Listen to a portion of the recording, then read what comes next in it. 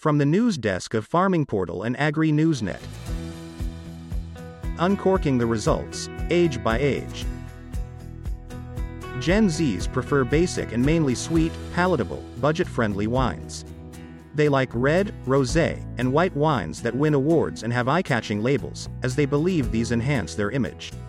They engage with wine content via social media, online media and content from wine influencers and celebrities.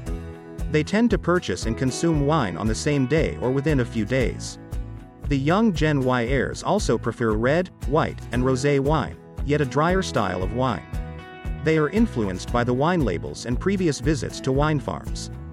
They are interested in recommended pairings and tasting notes, making them adventurous in experimenting with various combinations. They are price sensitive, yet due to their preferred style, it seems they are willing to spend more. They tend to purchase and consume wine within a week or two.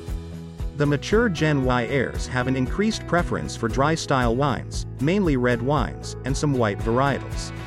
They are less price-sensitive, yet tasting notes and the grape variety remain important. They are more inclined to buy wines with awards, making them aspirational for good-quality wines. They tend to consume wine more slowly, usually within a month of buying it. You are listening to a podcast from our international news desk. The Gen X heirs have a clear preference for dry-style wines, especially red and white.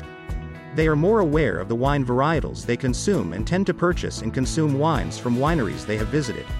Tasting notes and wine production regions become essential aspects of the label. They seek information about wines and are less concerned about how wine is marketed, presumably because of their experience and explicit preferences for varietals and vineyards. They purchase and consume wine at greater volume and consume it within a month. The baby boomers prefer drier-styled wines with red dominating, yet an uptake in white is noticeable. They like a more comprehensive range of wine varietals and buy wine from wineries or vineyards they have visited before.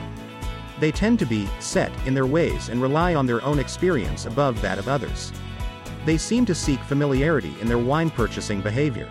The grape variety and wine producer or vineyard are important purchasing factors. Baby boomers tend to purchase at a greater volume and take a month or more than a month to consume it. Some price sensitivity is observed, possibly owing to experience and knowledge that good wine need not be expensive. This was a podcast from the news desk of Farming Portal and Agri Newsnet.